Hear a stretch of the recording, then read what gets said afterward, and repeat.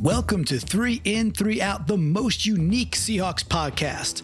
On 3 In, 3 Out, we like to dive deep into the micro moments of the game, the nooks and crannies, if you will, because that's what fanatics do. I'm your host, Clinton Bonner. Find me on Twitter at Clinton Bon, and I'm joined by the great Brandon Schultz, and find him at SeahawkersPod on Twitter. All right, flock, let's dive into the sober yin and raging yang that is 3 In, 3 Out. Go Hawks. Welcome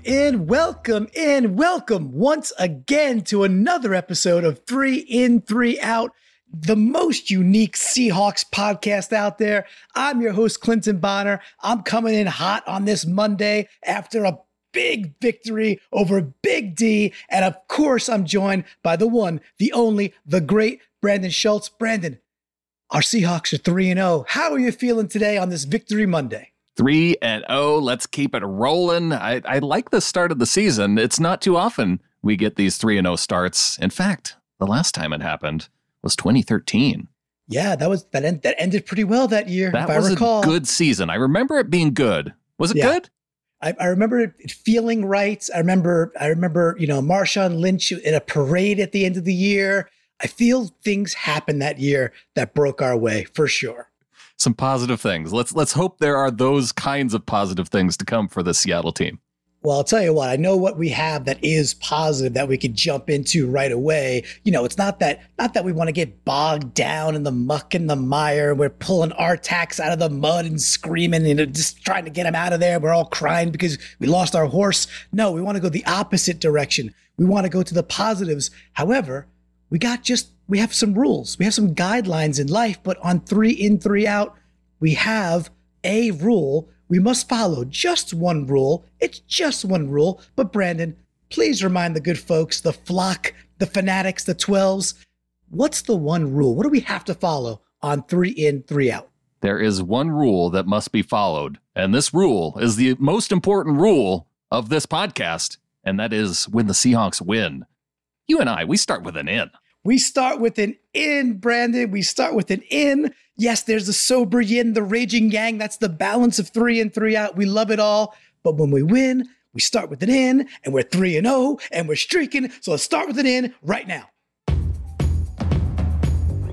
All right, Brandon. So I want to begin kind of at the beginning. It seems like a logical place to go, but we're gonna head early first quarter. We're looking at like a 2nd and 2 or a 2nd and 3, and then we'll extrapolate from there. But 2nd and 2, 2nd and 3, and who comes off the edge and blows up a play from one end, and who comes meeting him, crashing down the line, blowing up a play from the other end, blowing up Zeke Elliott, who did nothing all day long. Brandon, I'm talking early in the game, and we got LJ Collier and Alton Robinson, two mammoths colliding together to take down Zeke early and often. And why I want to put the in there is for a few reasons. Number one, we didn't see Alton for 2 weeks. He was on the milk carts. We didn't know where the dude was. We were hoping, we were praying, and then voila, he shows up in game 3 and immediate impact. But also Collier, he's okay. He's not making consistent plays all game long, but dude, he is starting to show up in big ways, in big moments. So I want to put that super early in the game, because it just set the tone that Zeke was going to go nowhere. So we're going to share it between Collier and Robinson. Here's to you, Mr. Robinson. What do you say, Brandon?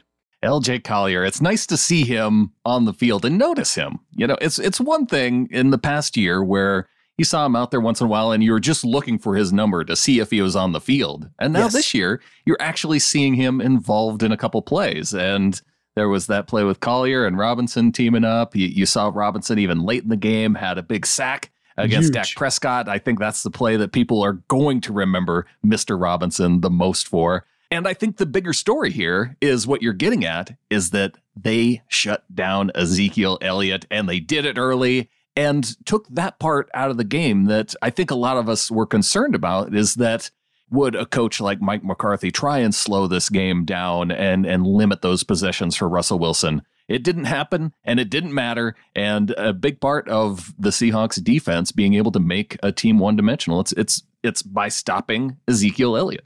Yeah, and that is definitely, you're picking up what I'm putting down there for sure.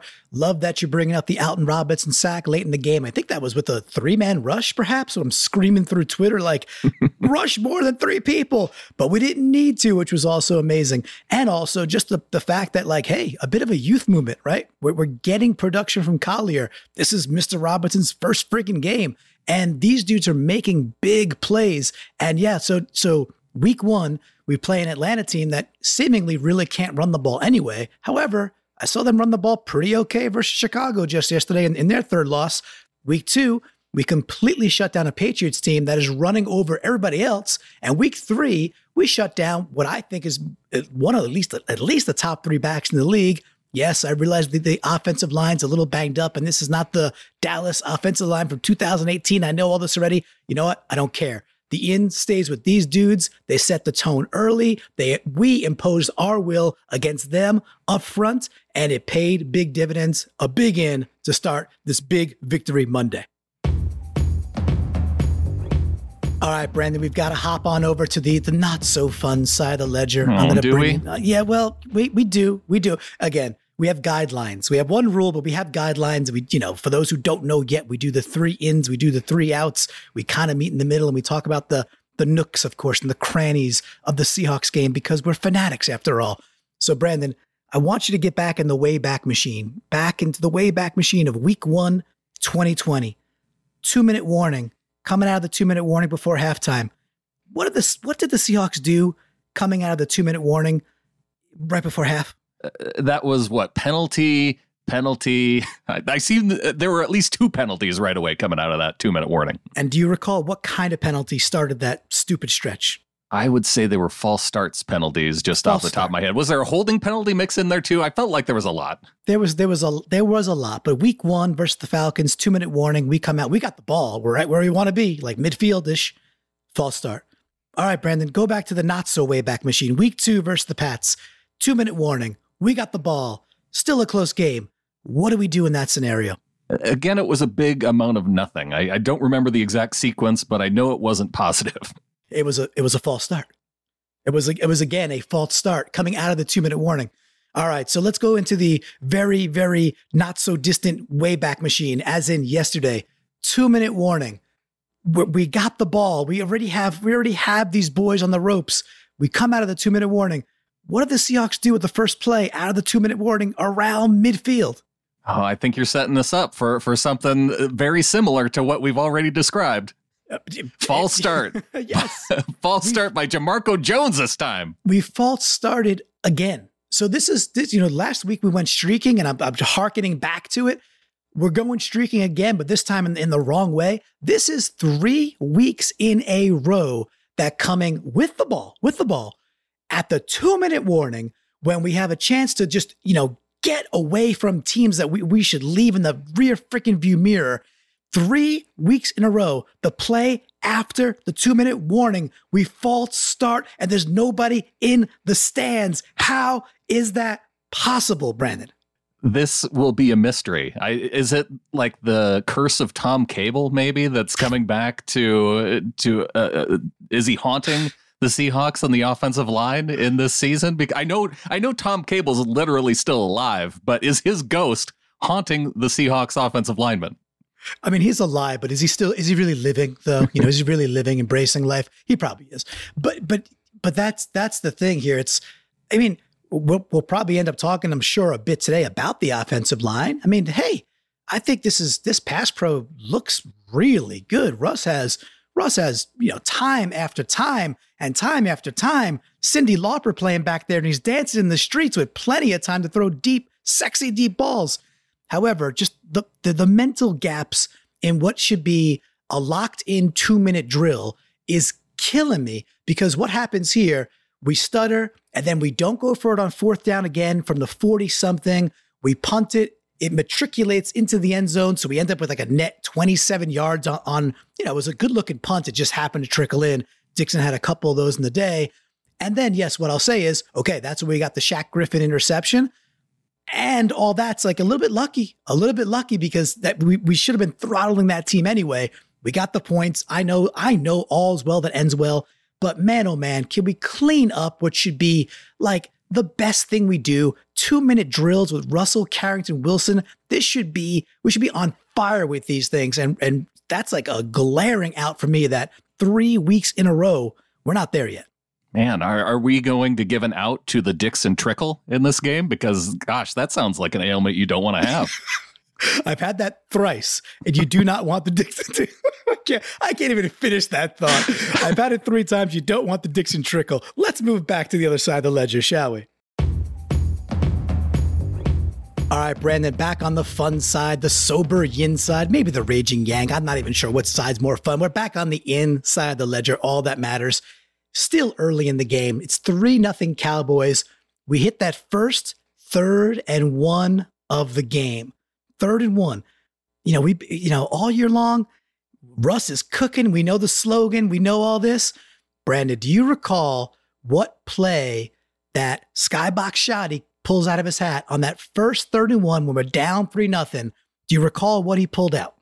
First, 3rd and 1. This one is not coming to me. You are going to have to refresh my memory, my friend. No worry. I'll do it for you. This one, so for all the flockers out there, close your eyes. Take a deep breath. Lord knows I could take my own advice here, and just picture Russ getting it real quick and pitching it pretty far left to Chris Carson. Just a beautiful little pitch right away to Carson. Gets him on the outside. We got pulling guards. We got a convoy. Carson motors down the left-hand side for about, I don't know, I didn't look, 17, 20 yards. 23 yards. There you go. Mr. Don Mattingly, 23 yards. And then what's the very next play? Sexy deep ball to Tyler Lockett. The SDB to Tyler Lockett to light it up. What I loved about this the in goes to Skybox Shotty for saying, you know what? It's 3rd and 1. We are going to get Carson the ball this time and just motor over some people, loosen this up, get them a little loose, and then let Russ go do his thing with a fresh set of downs. I love that because last week when we had that 3rd and 1 chance to put away the game, we take that shot from the shotgun and he misses Lockett by a little bit. Not a bad read or anything like that. Just missed one of his throws. Hey, he's human too. But I love the idea that when we needed it, went back to the run, got the big hitter from Carson, big explosive play, setting up the SDB to Lockett. The in for me, Skybox Shotty, love the 3rd and 1 call there. I think Skybox Shotty definitely deserves an in after his appearance in the new Cable Thanos video and just his multiple appearances. He's not letting us down. He's still wearing his visor while he's calling plays up in the skybox. It's like a better version of himself, and it needs to be recognized. He has definitely elevated his game and his what is that? Is like his elevation, right? That's he's up there at this point. He's and elevated his game literally and also literally. He is up there. Any other moments from Shotty that you want to call out that you feel were a little chef's kiss? Ooh, after Dallas gets the pass interference in the end zone against Greg Olsen, they have it down on the 1 yard line. 1st and goal, 1 yard line. They run it with Chris Carson. He doesn't get in. It's the play right after that where Tyler Lockett sneaks across the middle of the defense, wide open. It's just an easy little pitch and toss to Tyler Lockett. I want to give the credit to Schottenheimer on that one for dialing up that play in that position. Maybe it was the defense that just was confused, but I have to think that it's a little bit of Skybox Shotty in there too. I think it is a little SS because, 50 million Elvis fans can't be wrong. I believe, knock on wood, I believe we are a cool and even 100% this year in the red zone. I'm pretty sure that's Seattle at this point, correct? That sounds true, and so I'm not going to look it up, and we'll just go with it. Yeah, I'm going to go with that. But to your point, the schematics of getting, all right, who's the best receiver on the team? It's Tyler Lockett. We don't got to talk about DK. It was Tyler Lockett preseason. It's still Tyler Lockett. DK is an amazing emerging number 2. We know what he did about the dumb play. We're not even going to talk about that dumb play. As Russ said, he looked at him and said, yeah, don't ever do that again. Perfect. We're done with that. Lockett's the best player on the field. He's the best wide receiver on the field. And to scheme Tyler Lockett that open. At that point, when he was that open, I was like, "Oh, who's that? Freddie Swain? Did I forget about Swain?" No, that was Lockett. So I love that little extra for Skybox. Somehow Tyler Lockett gets 3 touchdowns in this game, and Dallas is like, "Oh, we gotta cover that guy. 16, we should cover him." Yeah, he's pretty good. He's pretty good. Turns out. Well, Clinton, let's take a break. We'll come back on the back end. We'll have a couple more ins, a couple more outs, some bonus ins. I know we're only supposed to do 3 ins and 3 outs, but we're, those, again, they're guidelines. They're guidelines. When you win, you get the bonus in. It's all good.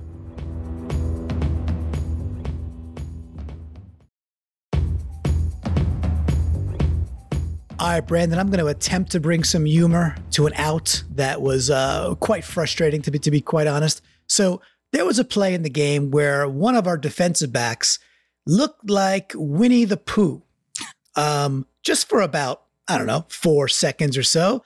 If I say that to you, he assumed the position of Winnie the Pooh hovering over his honeypot. Who do you think I'm talking about? Who's about to wear this O?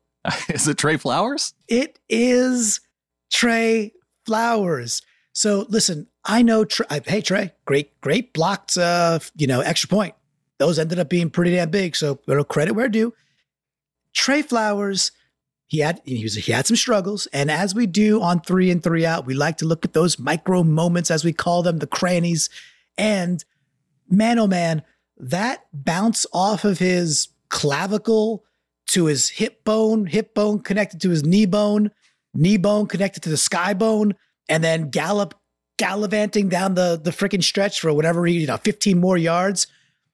I just have to just take a breath and be like, okay, Flowers, that was one of the most egregious plays I've ever seen in professional football. There was a honey pot. You're Winnie the freaking Pooh.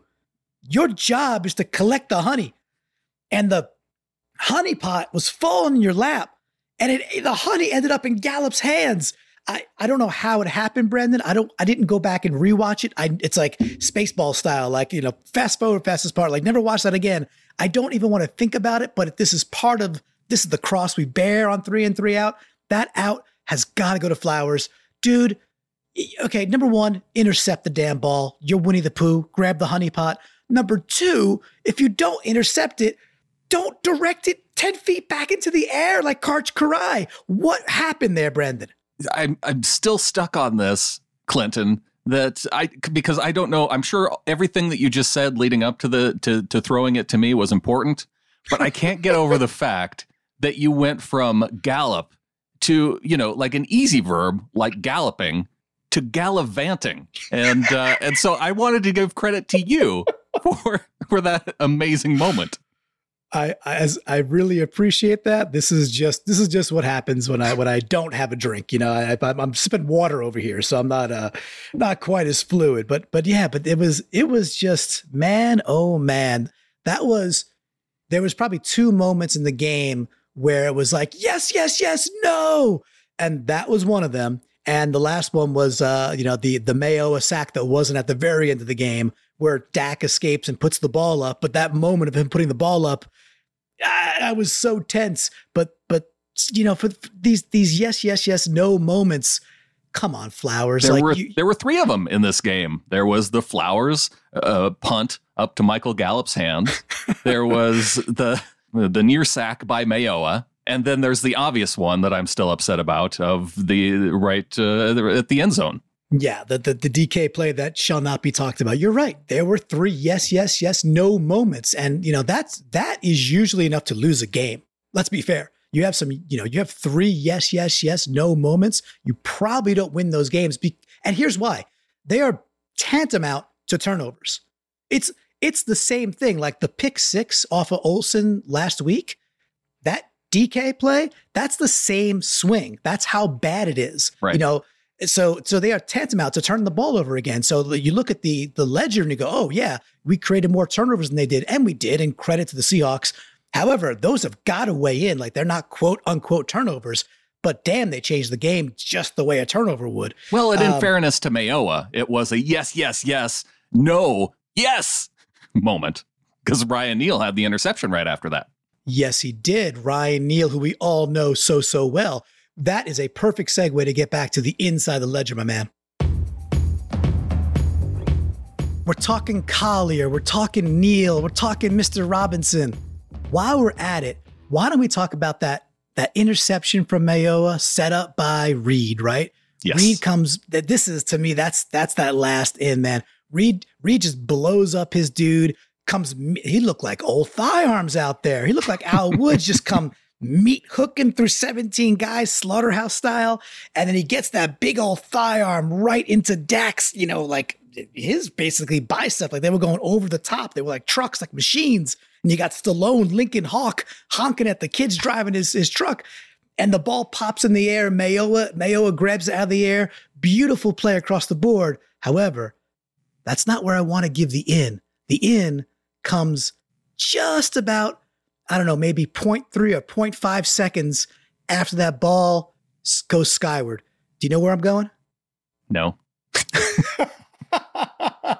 So in slow motion, they showed this play like 2 or 3 times. And you got to hear Aikman painfully talk about this, which is just so dripping with awesomeness.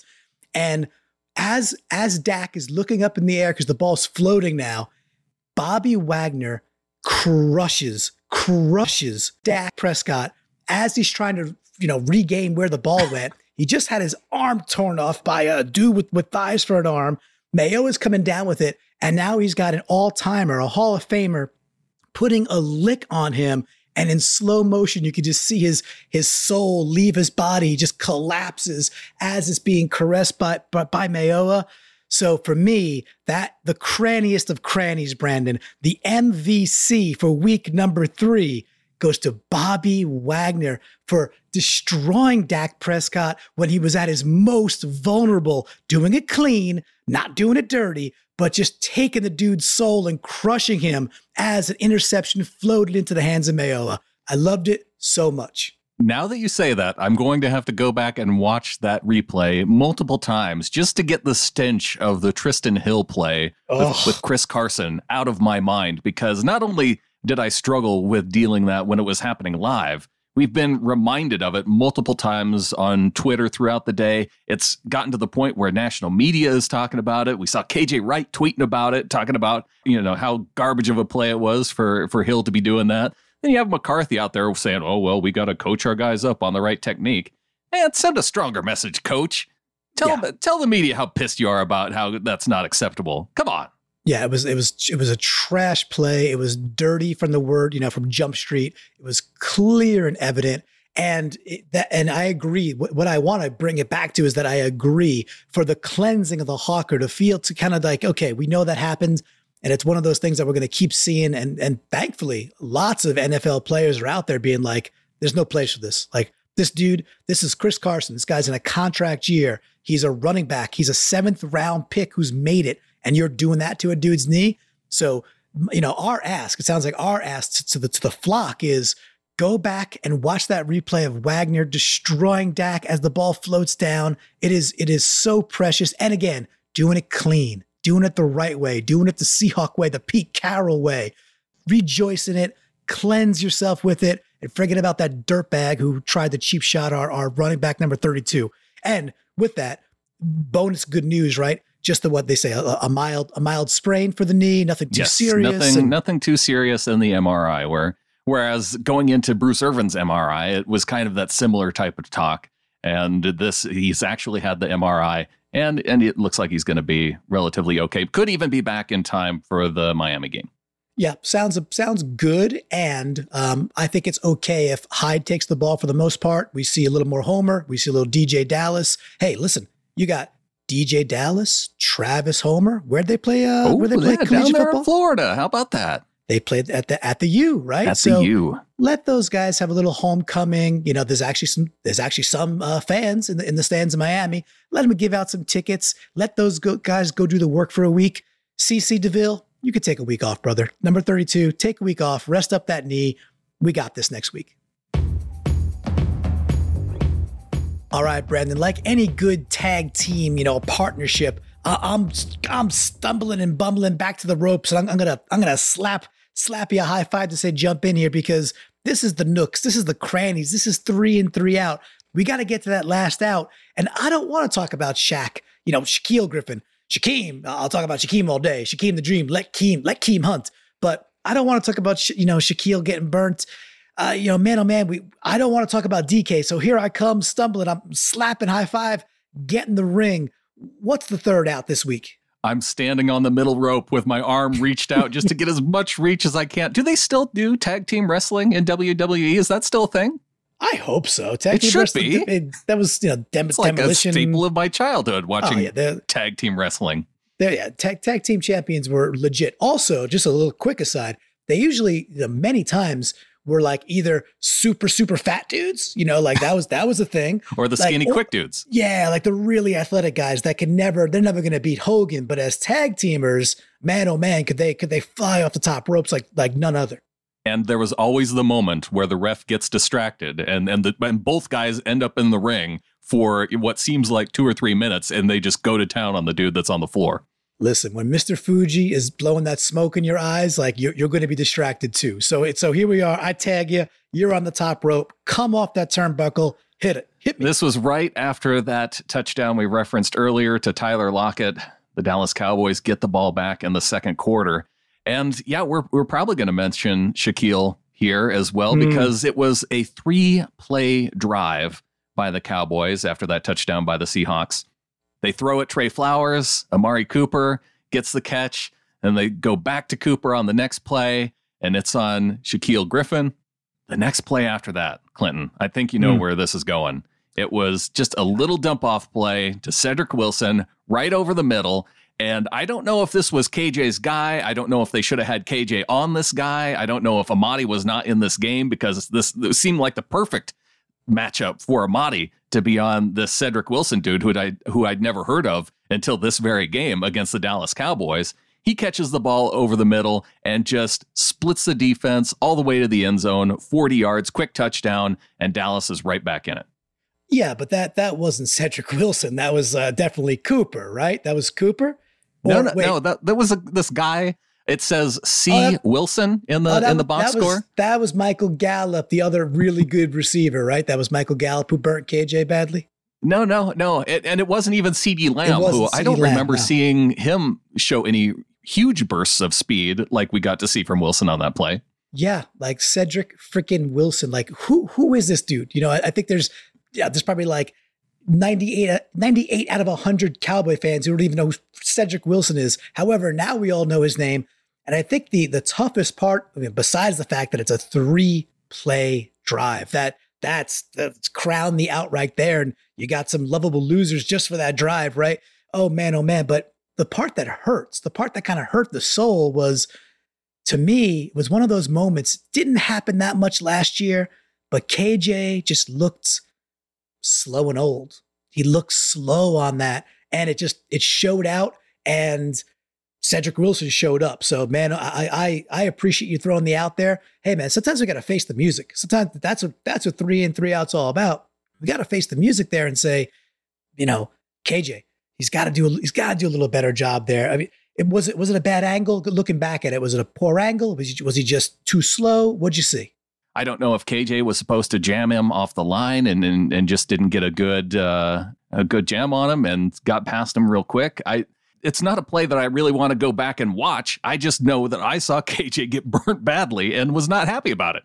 Yeah, when you're staring at the back of the jersey, and that's what that was like. It's like, oh, there it is. That's KJ. Can't mistake him for Freddie Swain this time. And It was just the back of the jersey right off the bat. We're like, oh, wow, he's already burnt. He's already toast. So that was a tough moment. Tons of yards. And we know that yards don't particularly matter. But man, oh man, when we had opportunities to just put this team away with the stop, well, we sure couldn't really get there yet. So the season at 3-0, it's a bit of a head scratcher. The offense is off the charts amazing. Russ is, of course, just, having the start of what is a magical season here. And then we have this revamped, secondary and supposedly, a backside linebackers and DBs that are going to be some of the best in breed in the game. And we're just not seeing it. Now we know the injury bug is there. And of course, Adams, I think, was out of the game at this point already. And hopefully speedy recovery to him and his groin. And with that, Brandon, I'm with you. The good news is we have been playing some of the most high-powered offenses so far. There's not so many times where we're going to face like a Dallas Cowboys or the Falcons who do have really good offenses. And as bad as that one play was for KJ Wright, you got to give credit to him on his ability to track down Ezekiel Elliott out of the backfield. And I don't know if Zeke was just feeling like the breath of KJ Wright just down his back throughout the game, because Zeke Elliott must have had, 4-5 drops in this game that were just little screen passes. And KJ Wright on the day, he finished the game leading the team in stops. And for the stop stat, that's just, it's an easy way to think about it as just being, really good defensive plays. Much like with Zoolander being really, really good looking, KJ Wright, these are the really, really good looking tackles. And KJ had 5 of them and gets credit for it in the box score. You know what I love about there's some depth sorcery just to perform there. That went from the third out in a Seahawks victory into a little bit of a bonus in. Well done, sir. Well done.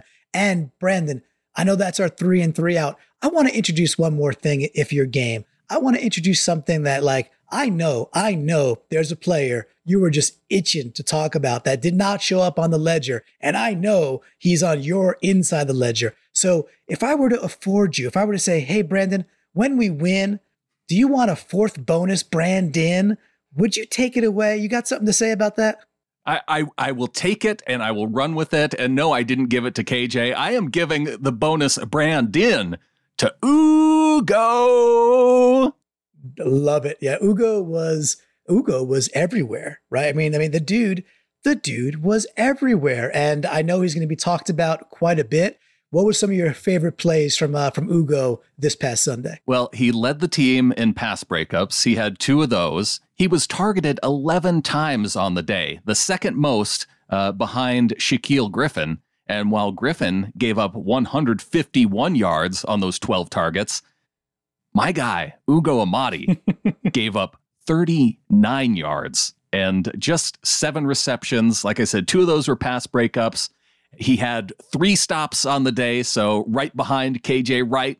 Ugo Amadi was all over the field on this game, Clinton. Yeah, he certainly was, and showing up huge in the on the 2-point conversion as well, or multiple plays down by the goal line.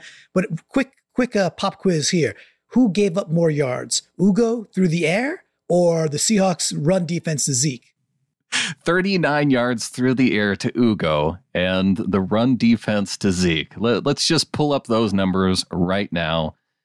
Ezekiel Elliott, 34 yards on the ground. Ooh.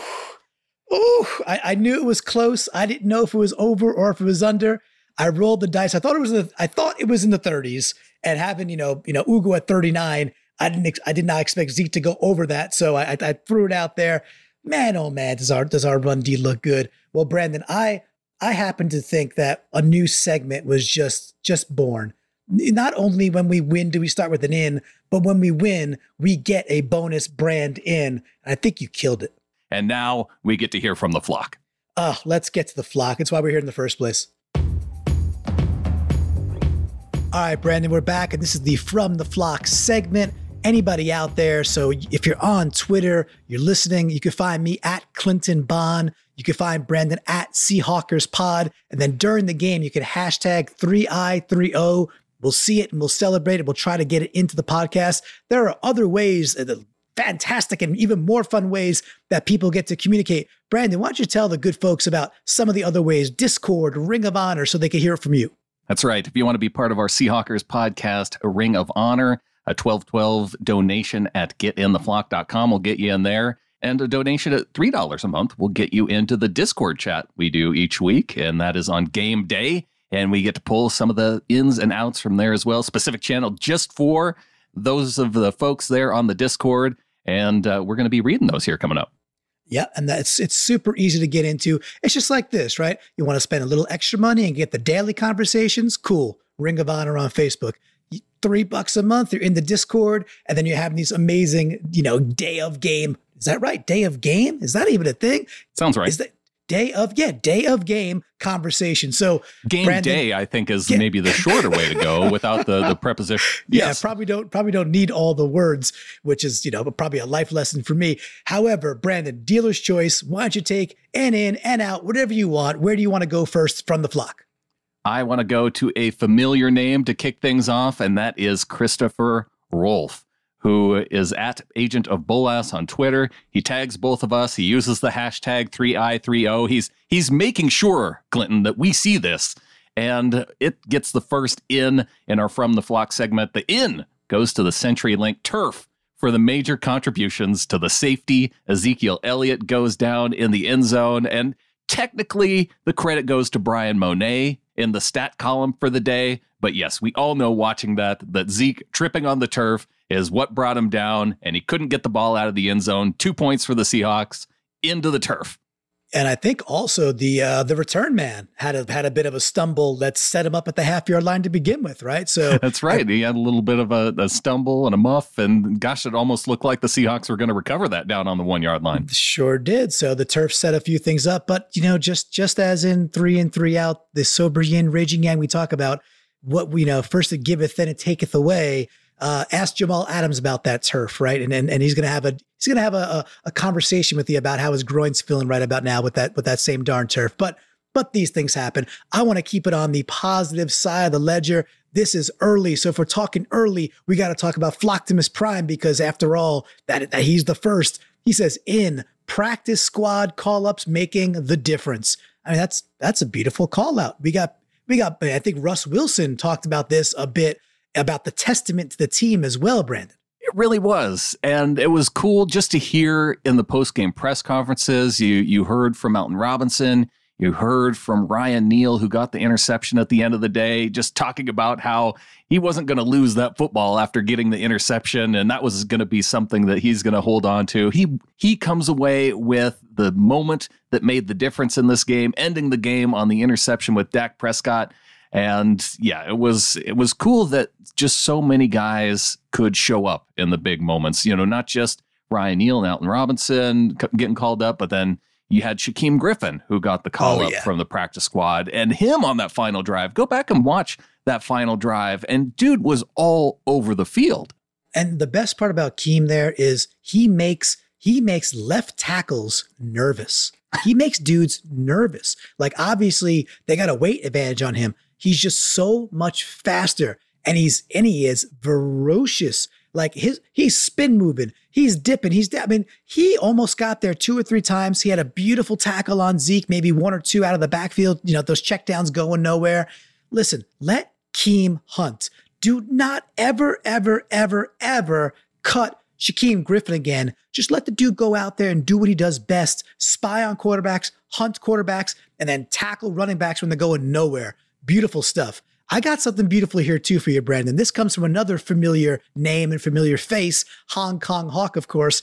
It's an out, but I like the way he framed it. It's the play we don't want to talk about. It's the DK play. However, he says, out, not contributing to Mr. Unlimited's MVP campaign. I'm looking at you, DK. So not that I want to talk about the play, but the phraseology from Hong Kong Hawk is a deserving in, even though it's an out.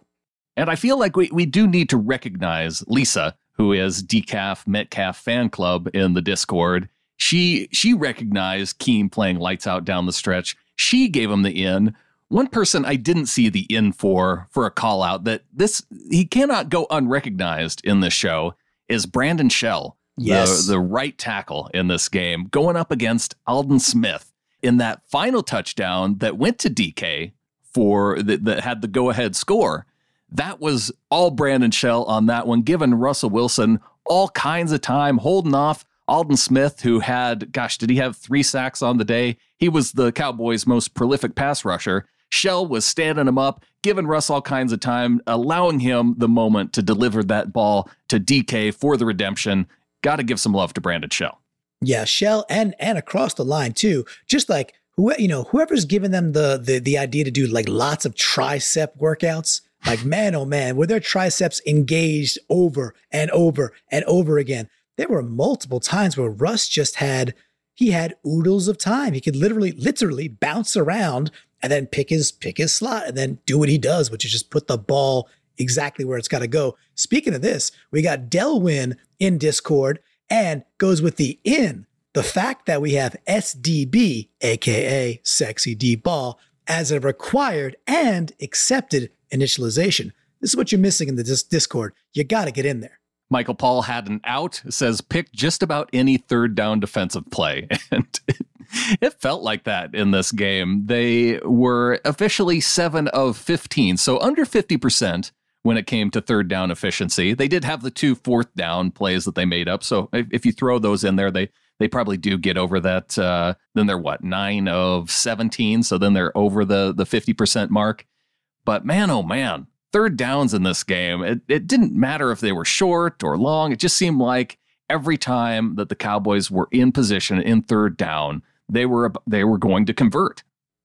Yeah, a bit of a struggle bus there. And for chunks of the game, we were not converting third downs. However, late in the game, when it mattered, boy, oh boy, we converted plenty of third downs to lock it, and that key, crucial catch by Olsen on the 4th down, which is awesome. Talking about key and crucial and awesome, David Van Cleve over on the Seahawkers Pod Ring of Honor. Once again, go to getintheflock.com and make it happen for yourself. Be more like David, would you?